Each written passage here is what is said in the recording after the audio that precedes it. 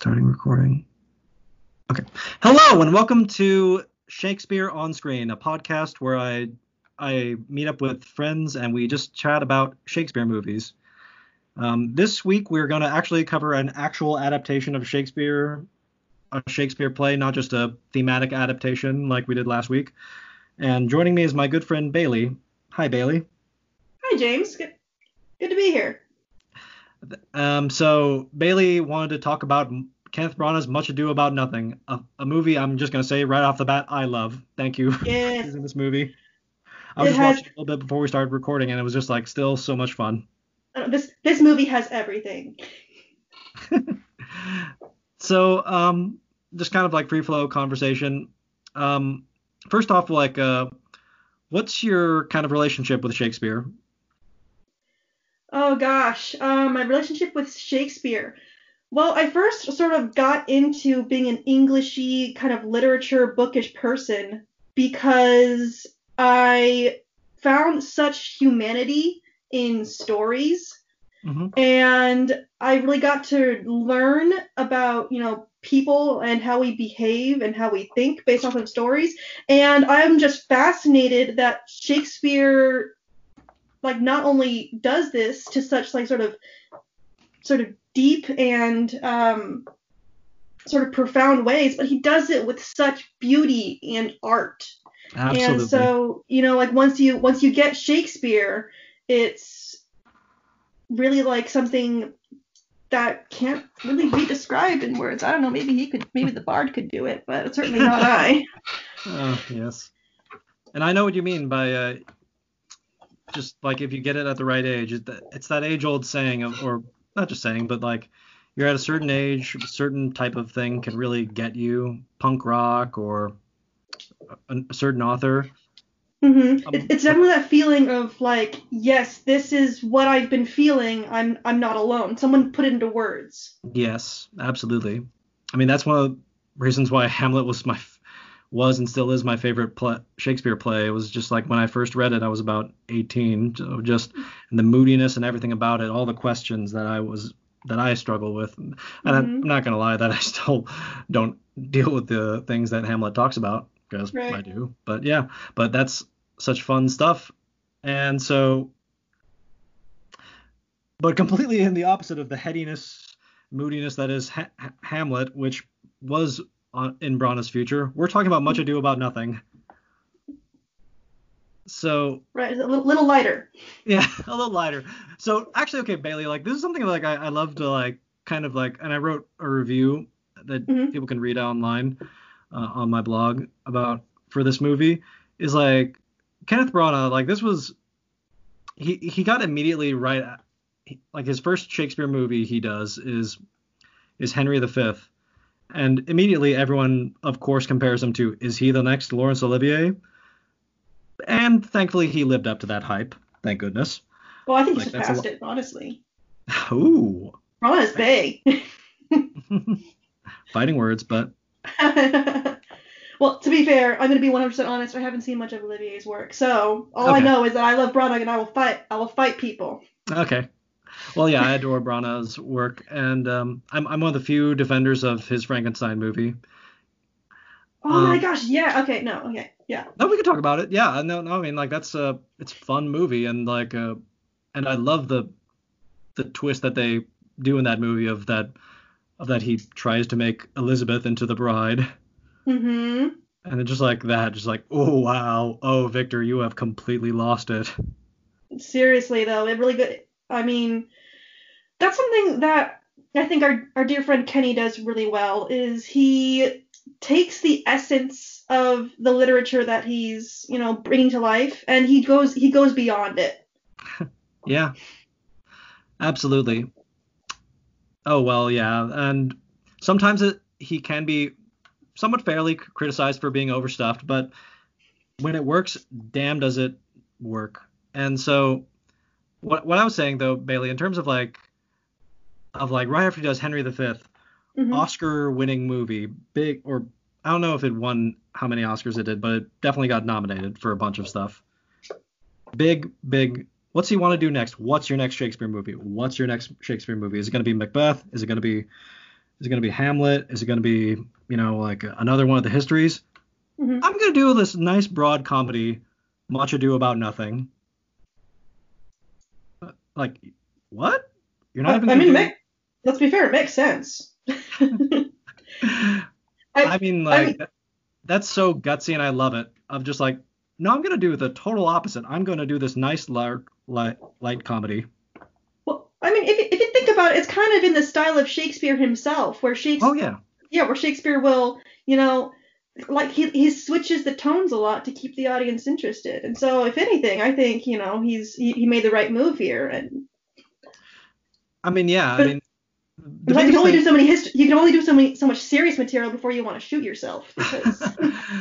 Yeah. Well, also, like, doing this showed the range of Brana. And so, like, kind of almost in a meta narrative of, like, you start the movie and Kenneth Branagh is on a horse, but then he gets off the horse. So it's like, oh, we're not in war anymore. Like, and the play starts and it's theoretically they mention like it's after a war. So it's almost like this comedy sequel to Henry V in a way. Oh yeah, dude, I didn't think about it that way. Yeah, for sure. Yeah, and so like that's something like me being like the deep English major reading into things like, oh, I see what you're doing here a little Mhm. bit. And so getting into it, and Bailey, like this is just fun facts. Like whenever you watch a British movie or British things, it's always a great question or I'm just like I'm like, okay, how many Harry Potter people are there in this movie? This one's got Well, three. because as you know, James, Great Britain only has about 7 actors. So, I mean, Yeah. if you look at Much Ado About Nothing is a great point. They had to borrow some American ones to fill the cast. Yeah. Yeah. We can talk about that in a little bit, just because the one flaw in this movie, otherwise pretty perfect movie. Oh boy, Keanu. I Oh love my you. gosh, yes, totally Keanu. Like Keanu, cutie patootie. No. Yeah. Well, we'll get to that in a little bit, but first I want to say like so we got and kind of I think Brana being Benedict is just Mhm. it's kind of a preview for what he would do for Gilderoy Lockhart. Of that, Mm. Benedict is this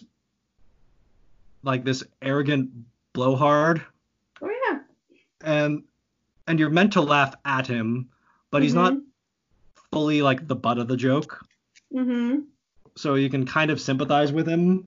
But like that's Mhm. like wow, good on you to be the butt of the joke, Kenneth Branagh. Even though yes, I know you're directing this movie and you're starring in the movie, but like to be the joke of the movie is like wow, you're kind of willing to be laughed at, not just Hey, laughed with, laughed at. mhm.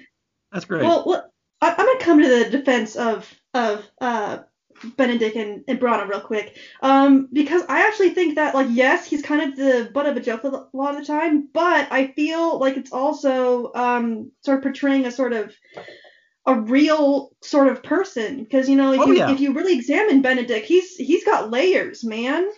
Because he acts this way as a sort of self-defense mechanism, and it's kind of true to life. You know what I mean? Like kind of. I mean, it's definitely part of Shakespeare's play, and I think it's also because Shakespeare is a great. Um, as Harold Bloom once said, he created humanity. I don't, but the yeah, sometimes Bloom gets a little bit so flowery in his praise of Shakespeare. A- Mhm. Anyways, but like, I mean, I love Branagh Benedict, and Mhm. we all know the Benedict.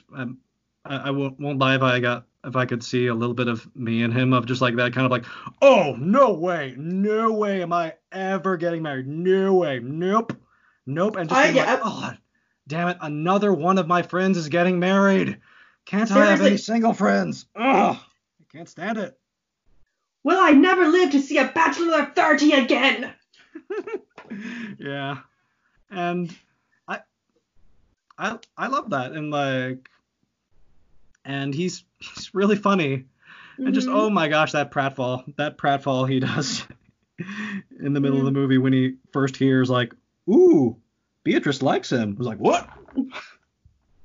Exactly. But at the same I time, like, mean, and what you're saying about range, like at the yeah. same time, like, and Benedict Branagh is able to bring, like, Benedict can be serious though, of like when Mhm. he threatens Claudio, that's like, ooh, damn, Chills. yeah. Yeah. And so, and should we talk about Beatrice and and I'm down. I'm totally down for talking about Beatrice. and so Bailey, Hmm? I just want your perspective. Like, this is the thing I wrote in my review is like, of Much Ado About Nothing is, I think, especially because of this movie, this movie definitely helped, but it's become basically Shakespeare's number two comedy, I would say, to the general consciousness. Hmm. But in terms of like influence, just about every rom-com owes to Beatrice and Benedict. I'm just like, we just of like it's kind of the first time the world was ever introduced to the idea of a man and a woman who hated each other at the beginning but end up loving each other at the end of the story. Right. And just like, it's completely a cliche now. Exactly. No, when I teach this, I actually like introduce it to my students. It's a tragic comedy because it has tragedy, it has comedy, it has the potential to go either way. And just to sort of shorten that down for them, put in context of so that they know, like I totally agree with you. I introduce it as the first rom-com for this Yeah. exact reason. Um, and it's kind of like an interesting trend that he began. Apparently, people really liked it. So, Hmm. Now, um, oh, go on. no, no, you go on. Okay. Like, and this one and is often also like this like Kenneth Branagh's movie. It's Mhm. often Beatrice and Benedict are played by married couples in real life. It's Right. happened quite a bunch of times. Unfortunately, the other one where I don't want to read into it too much because that play is very problematic. Also, Taming of the Shrew also Hmm. gets married couples to play Petruchio and Katerina, which I don't. Hmm. That's really, what does that say about their marriage? Right. Problem play, very Hmm. problematic play. Um, so so yeah, I mean, at the time, Kenneth Branagh was married to Emma Thompson, Right. and boy oh boy did their chemistry show on screen. Oh, for sure. Oh yeah, they're adorable. They're adorable as a couple. Hmm. Now Emma Thompson, I think she's wonderful in this movie. She's fantastic. I think like what I like about her in this movie is like Beatrice is is definitely the smarter one of the two. I think Yeah, I guess we could say that. Yeah. she's clever, and I think she's Hmm. also a bit more just world weary. Hmm. Just Well, I mean, yeah, she's definitely, lived through some life, of course. And especially with, where Benedict's involved, if you look at the relationship, especially how Brenna and Thompson play it, um, she is definitely some harboring, probably most of the ill will between the two of them.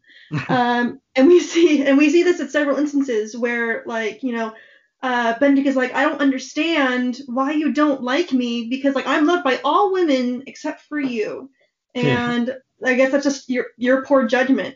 And it's like that also speaks back to his shallowness because, as we learn later in the play, I think it's like a second act where we learn that they were actually kind of a thing at some point, yeah. and then he ended up like, I don't know, they don't get into specifics, but he ended up like, abusing her somehow, like breaking her heart, if you will. Hmm. And it's one of those things where it's like, with this relationship, you kind of see how she's been hurt and how she's looks like she's still hurting, and like you can still see his total obliviousness to it. Yeah, And it's just like, I think that is played off really well by these two amazing actors, with this sort of underlying feelings that were once positive but have sort of soured since then, and the individual reactions by these characters to mhm, this sort of change in their relationship. And it's just absolutely. like, yeah, just one of the like amazing things I find in this play. Oh, absolutely. Well, Hmm. other I'm not gonna get too into like comparing, but like the other adaptations, like the Joss Whedon one, like they do show some like scenes where it's like, yep, there were a couple once and not anymore, Hmm. where they Right. like show like Benedict. Yeah, the Whedon one like opens up with like Benedict running away or like just leaving Beatrice, Hmm. and so it's like, oh, okay, yeah, yeah, ex couple. We're starting with this information now instead of having to find out later. Yeah, but I mean, you can kind of get that in because that does like make a lot of sense of like why like Hmm. Beatrice is so kind of contemptuous. Is like, yeah, you kind of, yeah, it makes sense of like when it's like, oh, ex couple, yep, Hmm. yep, that makes Well, you know, it totally sense. makes sense. Like that's one of the questions that I ask my students. Like first off, like we read like the verbal battle that they have, and I'm like, okay, so let's stop. I want you to consider. Like we read the first scene. I don't tell them anything else about the rest of the play. We read the first scene together. We talk about it. We watch it. That whole thing, and I ask them, okay, so what the heck is going on here? And then they get it immediately because like it's kind of obvious where it's like, well, I'm pretty sure that they used to date. Like, Yeah, really? What makes you say that? Well, I mean, why else would she be reacting like this? Why else would he be kind of like, playing it off like he's so cool? yeah, yeah, yeah. That's a good way of like, yeah, and the line of you always end with a Jade's trick, which is I just like, know you of old. Yeah. mm-hmm, Uh, especially when I explain what a Jade's trick is. They're like, yeah, definitely confirmed. yeah, Like, that's my proof. So, yes. So, and this is and they are so funny and like that whole. I mean, yes, in real life you should never trick people into falling in love, but they're definitely not. it's very very funny in this. Hmm. Well, I And think I think that's part of the humor with Shakespeare. Is like you're sitting there watching this, like this would never happen in real life. And let's be real here. I think that's what we love about, all rom-coms is that none of it would ever happen in real life. And it's just like a sort of entertaining way to spend an hour and a half. Just to yeah. sort of imagine, but what if? I think the only reason why I pause and like have to like say that is because when you're watching like something like an action movie or a superheroes battling, it's like, okay, this isn't real. Like none of this is real. Whereas like rom-coms and stuff like that does like theoretically take place in the real world, but then you have to recognize, no, this is a fantasy too. This is a fantasy too. Oh, Hmm. yeah. Life is not a. It'd be nice if it was a rom-com. Right, and everything just worked out perfectly. And Yeah. oh gosh, there was a movie I was watching recently. I forget the title of what it was. It was with Rebel Wilson though, Oh and she's yeah, yeah. yeah. Have you seen that? It's the one where I she's like haven't she seen ends it. up in a rom com, and it's Yeah. like it's hilarious. I love Yeah. it. I love Rebel. She's amazing. She was amazing in that movie.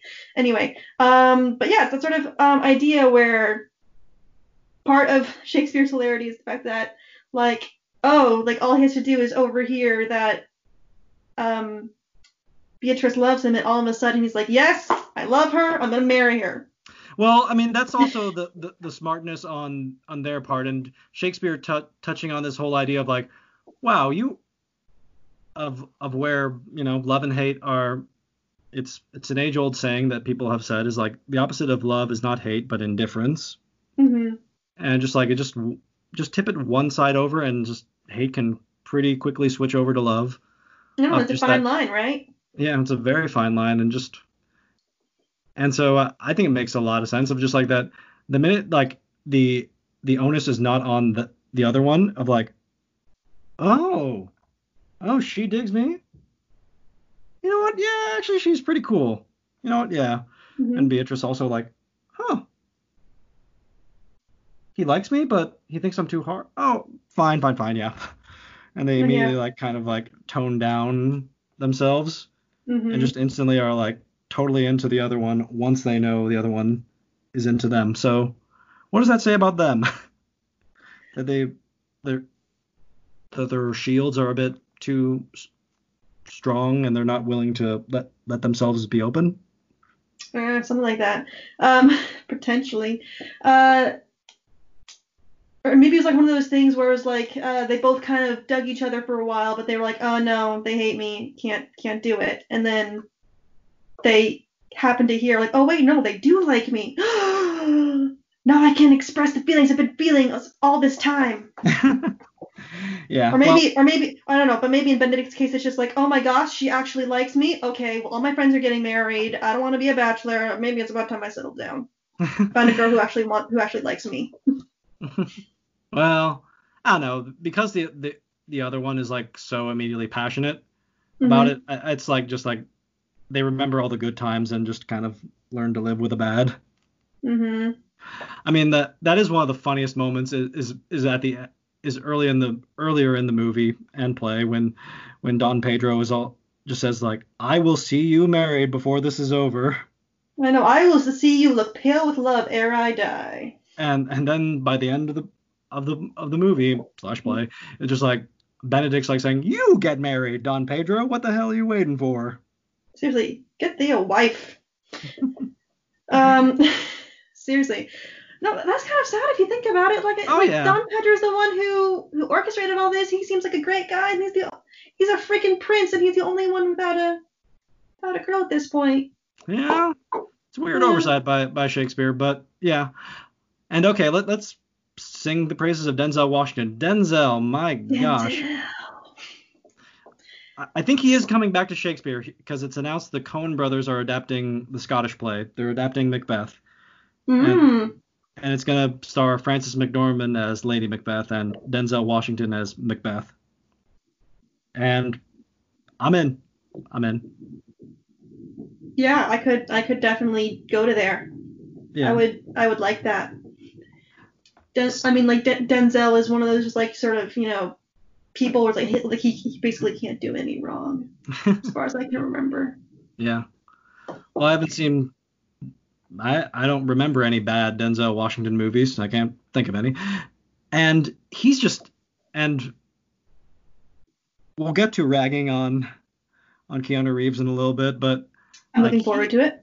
But man, Denzel, just like he's so effortlessly like most of the pretty much all the cast except for that one glaring exception is just completely comfortable with Shakespeare and like his that legendary charm that of Denzel that of where he even made his horrible character in Training Day charming until you finally realized, oh no, this guy's a total monster.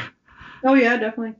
But just Don Pedro is just every time he's talking, I just want to smile. And it's like, oh man, you're a fun guy. You're a fun guy. Seriously. It made me so sad when Beatrice turned him down. Yeah. That's a weird part in the play. I know, seriously, like, to be honest. Dude, a prince just proposed to you. And like, he's not a bad guy. What's wrong with him? He's nice. He's rich. He's handsome. She's got huge tracks on kind of got like a full beard half. He's got the goatee thing going on, so it's not a shaved face, but it's not a full beard. Oh. He meets all your specifications. Yeah. And without dwelling on it, just like that was really the first time that, and I love Branagh for doing this, of just like saying like of being colorblind to casting, of just whoever's good for the role is good for the role. I don't care. Yeah. Mm-hmm. And so yes, Keanu Reeves is half brothers to Denzel Washington. Can't you tell the uncanny resemblance? Seriously though. I can't talk right now. Yeah. Sorry for that. Roommates. So. Anyway, so I don't. It was honestly, it was a fantastic choice. Yeah. Oh yeah, fantastic. He does a great job, and so he's good. And yeah, I mean, it's a shame we haven't had more of him as Shakespeare. Mm-hmm. And I I mean, looking forward to Macbeth if it happens. You know, Heck yes. yeah, that'll be fun. Um, yeah, and so this is just keep on repeating myself. It's a fun movie, fun movie. What more can I say? Uh, okay, let's get into it then. Like, let's talk about that one little elephant in the room. Here it comes. Okay, like, and when you look at like at the time, it was just that once, like Keanu Reeves, he was trying to show he was more than Theodore Logan, which, yeah, you can be more than Theodore Logan, and so that's a bit of a shame because he can be funny. Like Mm-hmm. Keanu Reeves can be pretty damn funny. Like the Bill and Ted Mm-hmm. movies are great. His little I don't know if you've seen it, Bailey, but the I'm forgetting the name of the movie. It's this rom-com that starred Ali Wong and Randall Park. Oh, I know what you're talking about. I haven't seen it, but I know, and he's like Ali Wong's new love interest or something like that. Yeah, And he's just like he shows up he's just as like a great himself. guy. Like he shows up as Keanu Reeves in the movie. Right. He's so damn funny. Mm-hmm. He's just so damn funny. Of just like this sanctimonious, like utterly pretentious actor, Right. and just like so funny. So Keanu can be funny. I think it's just like the problem sometimes that actors find, and my mother adores Keanu Reeves, so she might not like me saying this, but just like Mm-hmm. of like Keanu in like this time was like really trying to branch out, and like at the same time the other kind of legendarily bad performance in his filmography is like he also was trying his darndest in Bram Stoker's Dracula. Of like, Oh my god, I almost blocked that out. Oh, It's all coming back to me now. And just like, it's like, we love you as John Wick, Neo. Mm-hmm. Neo. Try to stick to sci-fi and action movies. That's your wheelhouse. Like Yeah, he was trying to branch out and kind of like, but I think unlike Tom Cruise, who actually is like, oh, hey, you actually are good at when you do like serious, like a non-action movie kind of stuff. Wow, right. you're a real good actor. Like Keanu was just like, Keanu, this isn't you. I mean, you tried it. It was fun effort, but Yeah, just like it's weird, and I don't know what. you know, honestly, I'm not even sure that we can really blame his acting skills for it. I think it just might be like honestly just the way he talks. If I'm gonna be honest, because he kind of sounds like a really serious surfer. You know what I mean? It's like Yeah, I could see that. Yeah, and you know. I mean that's how he's like always parodied as. Yeah, so it's just like bless him for trying, and I feel like it was a noble effort, but I'm not sure it's the way he talks, it's the way he paces his words and his sentences, and unfortunately with Shakespeare you have to be very deliberate with that sort of stuff, where you take a pause, what words you lengthen, and all that sort of stuff, and I'm not sure he just had the delivery is what it was. Yeah, well, that's a good way of reading into it, Bailey. I mean, like, this is the question of like, well, why is Russell Crowe bad in Les Miserables? I'm like, why? What's the ingredient? What's the je ne sais quoi? That's like why it's not working. And I mean, for me, I feel the same way, and I'm dreading like people want to come onto my podcast to talk about Romeo plus Juliet, and so I'm dreading that. I'm just like, oh, like none of these people could read Shakespeare except for the adults. I'm just like, poor, like DiCaprio is my favorite actor, but just honestly, I would talk about oh gosh, what's that zombie movie that's based off Romeo and Juliet? I would do that one before I would do Romeo plus Juliet. I don't know which one that is, but that. Oh my gosh, oh my gosh, I wish I knew what it was called now. I don't know. It's a zombie movie, and it's Romeo and Juliet. Like Romeo is a zombie, and Juliet, her name is Cold Bodies. Cold Bodies. Warm Bodies. Warm Bodies. Yeah. Oh, I would talk about that one before I would talk about Romeo plus Juliet. It was an interesting take, and it might be a good example of a modern adaptation of Romeo and Juliet. You know, in terms of saying like Shakespeare is not just doesn't belong in the 16th and 17th century. It can be brought into the 21st century. It might be a good example of that. But other than that, I'm just like, Leo, I don't know. Yeah. Well, okay, that's kind of like a whole separate. Well, I mean, we could just talk about it. Well, this podcast is very welcome to tangents. Last week we talked about La La Land for a good deal. I'm always very mixed when it comes to modernizing Shakespeare. Mm-hmm. Like I tend to not like it. I mean, that being said, I just saw a really good adaptation of Antony and Cleopatra that National Theatre Live made free for a while to see. And it was wonderful. It had Ray Fiennes, aka Voldemort, and Sophie Oquendo, or not Oquendo, I think Okonedo. I don't know how to pronounce her last name. I'm sorry if you're listening. As Cleopatra, and they were phenomenal. And that was like a modern take on it, and it actually worked. It was like, okay, yeah, they're wearing like flak suits and machine guns, but you know what? It worked for this play.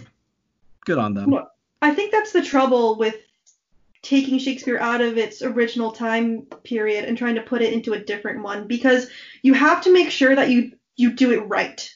Yeah. I mean, you have to make sure that it takes place in time that makes sense. So, for example, taking I'm trying to think of an example. So, for example, taking Romeo and Juliet, because we were just talking about that, and trying to put it into, let's say. Well, hey. Oh God, I can't think. I feel like Shakespeare works everywhere. It worked great in the 20th century when they made it into New York street gangs and called it. Yeah, I mean that's the thing. It works really well there, and like you just have to make sure. It was West Side Story. It was great. I love. Yeah, that's great adaptation. Exactly. You just have to make sure that you just have to make sure that you do it right, just to make sure that like in this context it makes sense. Like for example, I saw a modern adaptation of Much Ado About Nothing, because like I said, I'm teaching it. And I was trying to explore multiple versions of it, and it was actually done with an all-black cast. Okay. And instead of like there being like some sort of war going on, it took place in like Georgia. I think they put it in Atlanta, Georgia, in the spring of 2020, and just by sort of like relocating it like that, they were able to include like another level of commentary, and so I feel like it's worth it if you can use it to make some sort of commentary on something other than what Shakespeare was trying to say. So kind of like with what's his face? I'm thinking of Macbeth, Sir Patrick Stewart. Oh yes, that. So you modernize it like that, where you take it out of context and you put it into a new context, and it's still saying the same thing but with an added layer, because it took place in, what was that, 1950s? It was supposed to take place in, I don't know. I don't know about that one. The Ian McKellen Richard III famously is like World War II. Yeah, so it's kind of that sort of vibe, where it's commentary on dictators and how they are still present in our world today, and kind of the commentary on that. Absolutely. Yeah. And because and it's a theme that like sort of keeps on, like these are themes that keep on repeating. It's like, for example, Much Ado About Nothing. We still have rom-coms. If we're talking about Macbeth, like House of Cards, which was pretty popular for a while, is basically Macbeth. Yeah. Yeah, and that's why Shakespeare is eternal. That's why he has lasted the ages, is because he touched on things that are, even though yes, his plays were very contemporary. I mean, just me reading about how Shakespeare almost died for performing Richard II was very fascinating to find out. Like that's a whole kind of tangent I don't want to get into in the podcast. Like I could tell you the story later on. Sure. Bailey. We'll But save it. and and so yeah, so I want to say like the one little thing to compliment though, the costume people and like the hairstylists, they got Keanu Reeves right for like being this kind of like pouty guy, Mm-hmm. of like his villain, of just being this kind of just pouty, jealous, vain jerk. And I don't, but yeah, it just he's right there with DiCaprio of like, Shakespeare's not for you, man. Like you're a great Mm-hmm. actor, just Shakespeare's not for you. Yeah. You might need to work on it. Yeah. Well, he worked. He did John Wick, so I forgive him. Yeah. Yeah. And The Matrix, yeah. So yeah. He's doing Yeah. fine. I know, but I don't know what it is. Every time he comes on the screen, I cringe. Just for this movie. For this movie, Just I for this hope. movie, I'm just like, Yeah. oh. Okay. But to be fair, like the rest of the cast is just more than makes up for it. Okay. All right. Let's.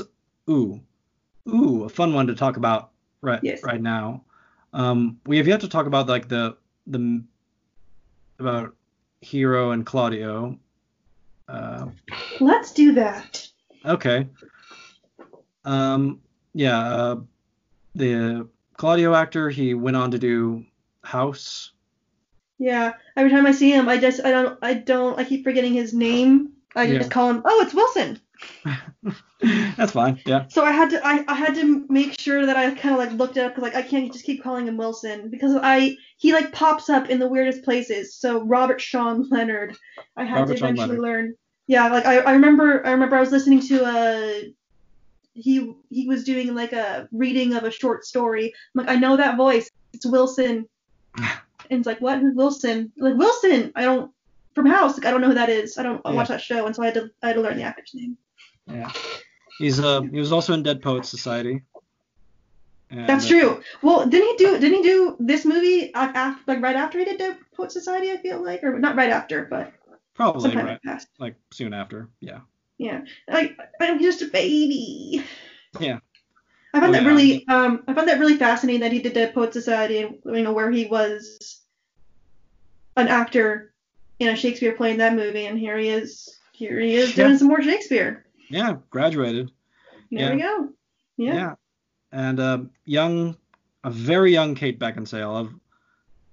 Just like, wow, she's very young in this movie. Seriously, well, I read somewhere that she did this movie. This was one of her first like sort of breakout movies. Yeah. Oh yeah. Yeah. Yeah, and she did it on summer break during university. Oh wow. Oh. Yeah. So summer like break. She was on summer break, from being a university major. I think she was studying like French and Russian or something like that. She was French or Russian, French and Russian, French or Russian, something like that.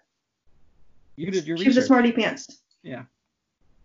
She's, she does a good job with this character. Like Claudio and Hero are not necessarily fun characters. I'll say. Yeah, they're not.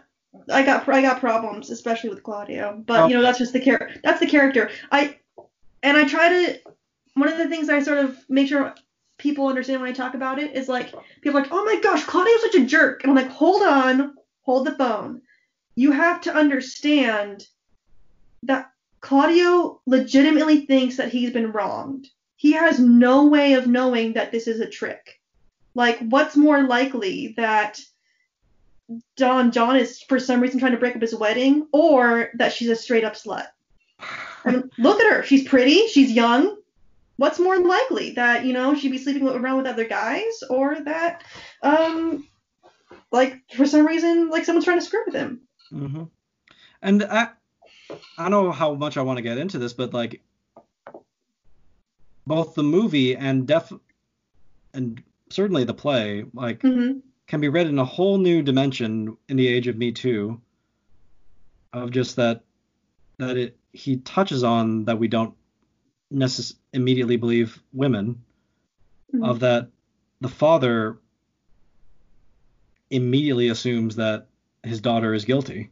I know, right? Yeah, like he and is and they do a great job of just like, wow, like savagely pulls at her hair and just I know. and like is like, I wish you were dead. Seriously. Well, I'm just like, like, and wow. if you notice, like, pretty much the first person to come to her defense is Beatrice, another Oh yeah. woman. Yes. Wow. Her best bud and another woman. You know, like all the guys are just like, the fuck here. Sorry, am I allowed to cuss on this? You can, yeah. Yeah, you can. Okay. It's So fine. he's like, what the heck, Yeah. hero? Like, oh my gosh, that's gross. And then she's like, no, there's something wrong here. Yeah. 4 centuries So, ahead of his time. He's still woke. Congratulations, Shakespeare. oh, seriously. Um, Although he still did write Taming of the Shrew, so got yeah, that. and also, I mean, Othello in itself was problematic. Yeah. Well, yeah. Yeah. But yeah, it's one of those things. Like, you know, we have that sort of idea that, there's the whole Me Too thing where women aren't believed and that they are, you know, their value is still sort of based on whether or not they have like, have you had sex? How much sex are you having? Yes. What kind of sex is it? The strange thing is it doesn't come up with Beatrice and Benedict. It only comes up with Hero and Claudio. I mean, yeah, but Yeah. Just, just kind of the differences of attitudes. well, I mean, I think people are like, yeah, we're pretty sure that Yeah. Beatrice is a maid. I mean, but then again, you never know because she is very bold. But then again, she's also kind of older, so. Yeah. Well, no, I mean like, well, we know Benedict because like in dialogue, not just Oh by yeah, him, but by other people, like, oh yeah, he's a player. He's a player. oh yeah, yeah, And so, exactly. Like he has that sort of he has that sort of reputation where that's a thing. But it's that double standard where it's like, yeah, like if you're a woman, no, you can't have sex. But if you're a guy, yeah, sure, go for it. yep. Yeah. Wow. Nobody cares. Yes. Yes. Um, Of course, I mean, like let's also remember that this is back before birth control was a thing, and so if a woman ended up getting pregnant, like it's kind of good to know, like I want to know that that baby's mine. yeah. Well, I want to make sure that you're a good character so that I can trust you when you say that that baby is mine. and Shakespeare, very famously, everyone kind of like interpreting history says like, oh yeah, that was a shotgun wedding. Oh yeah, no, definitely. I I mean, mean, like, like wasn't their first child born like 6 months after the wedding? yep. Yes. Yeah, Yes. no doubt, no Yeah. doubt it was a shotgun wedding. Yeah. And and kind of infamously, if you see all is true, and I think they did their dating and research pretty well, but it's like, ooh, one of Shakespeare's daughters, like her husband was kind of a cad, Mm-hmm. and like he had a bastard child. It was like, oop, embarrassing. Yeah. And so, yep. Well, things don't change. Nope.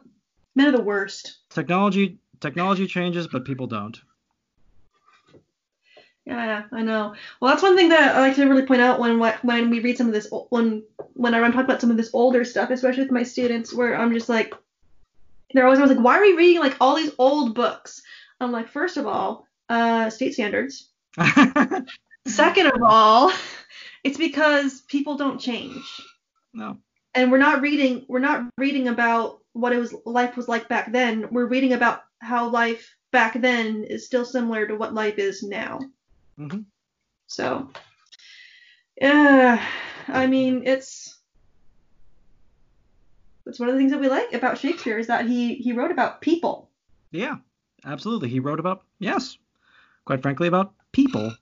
Mm-hmm. And, well, then, this is a perfect segue, though. Did he write about people, though, or was this performance just insane in Dogberry? Michael Keaton as Dogberry. Dogberry. I mean, come on, I think Dogberry was a stroke of genius. There is a literary device named after Dogberry. So The clown? yeah, no, no Dogberry, a Dogberryism. Oh.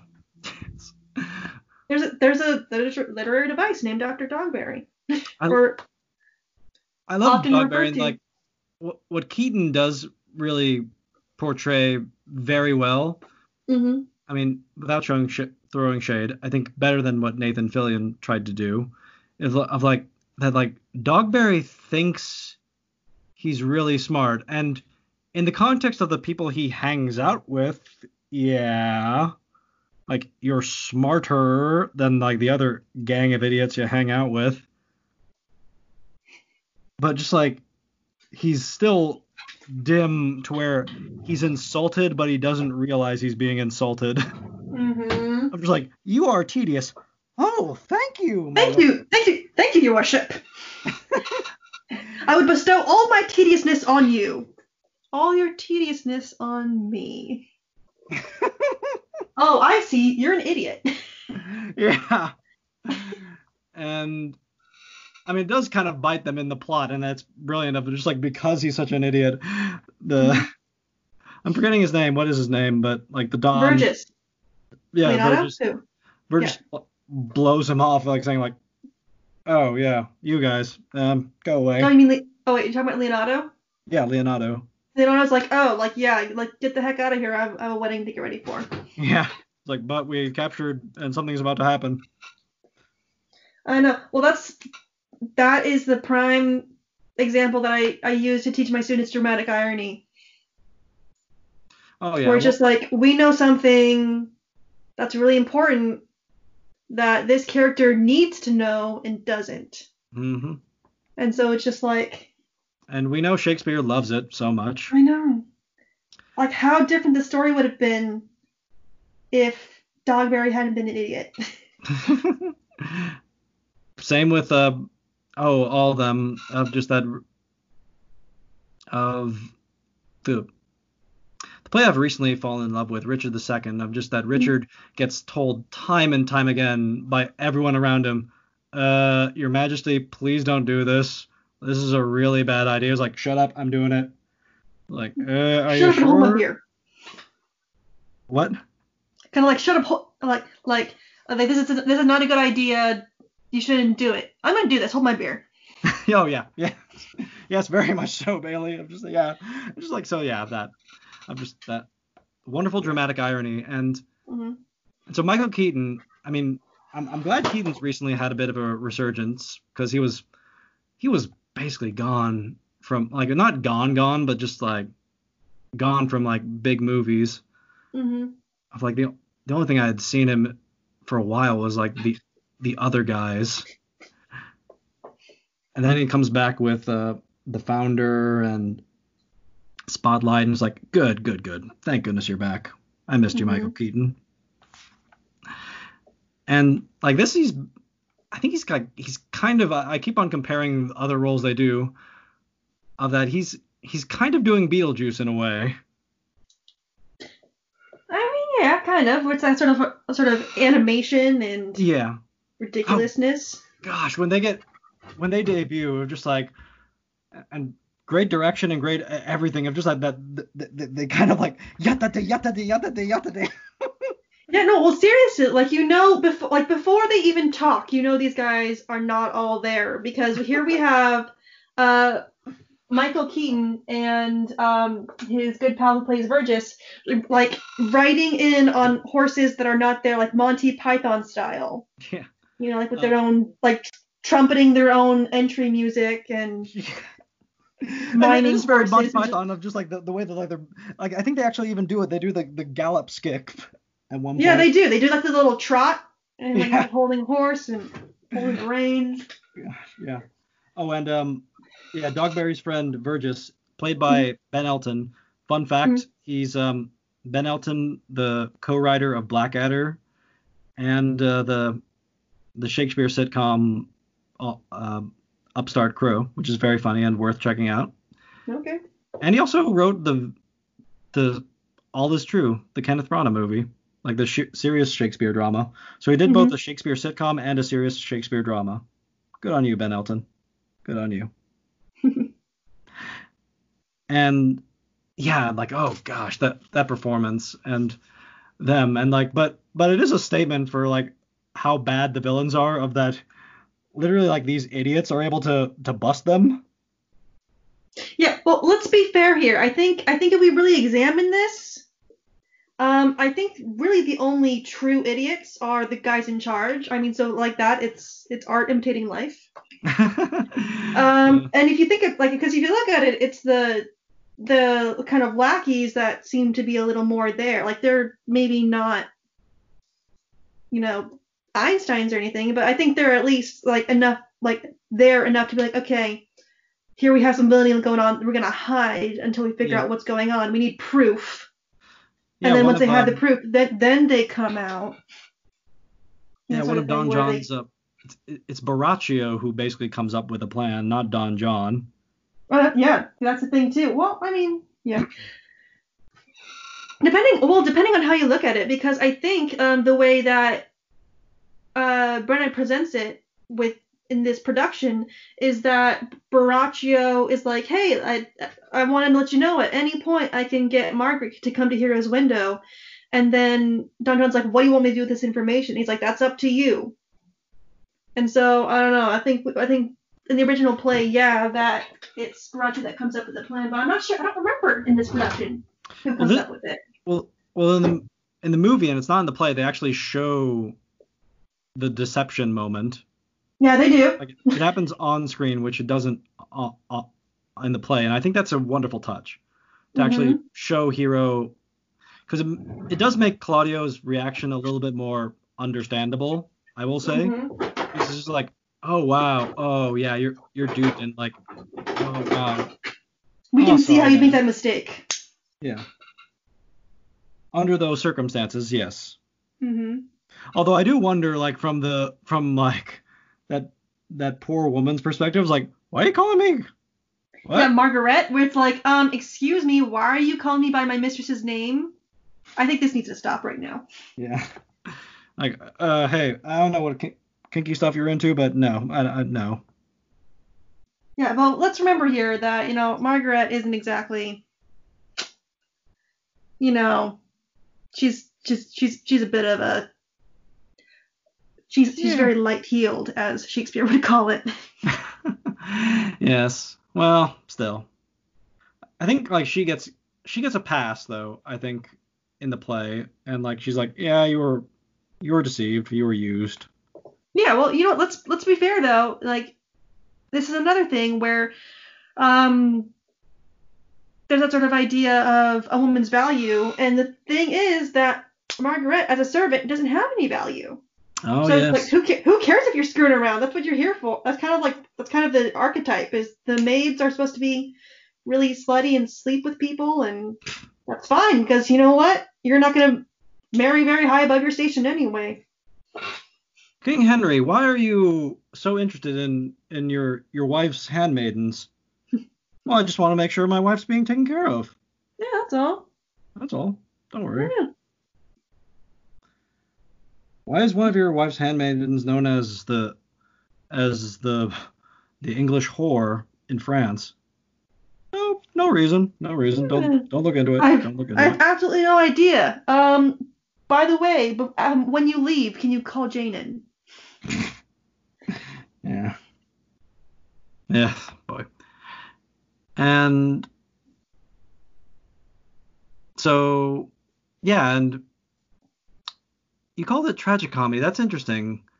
Yeah, it's technically classified as a tragic comedy because it could have gone either way. I mean, thankfully it doesn't go But thankfully it the doesn't, tragedy way. because like if you think about it, it could have ended with Hero being actually dead. Could have ended with Benedict challenging his friend to a duel, and who knows? Yeah. Like maybe they kill each other, and then maybe more people die, and then I don't know. Maybe Leonardo like dies of grief. Wow, it would have gone King Lear. Ugh. Yeah, it would have. Well, again, how I like to simplify things when I'm explaining like tragedies and comedies, where it's in a comedy all the lovers get married, in a Mm-hmm. tragedy all the lovers die. So Yeah. So yeah. I just want to ask you, Bailey. So Yep. so what grade level do you teach? High school. All right. So high schoolers. So what's it like teaching high schoolers Shakespeare, just in general? It's actually super fun because I don't teach them uh with the script as my primary text. The script is really a more of a reference, but I'd like to pick a production and use that as the primary text because as you know, Shakespeare's not meant to be read.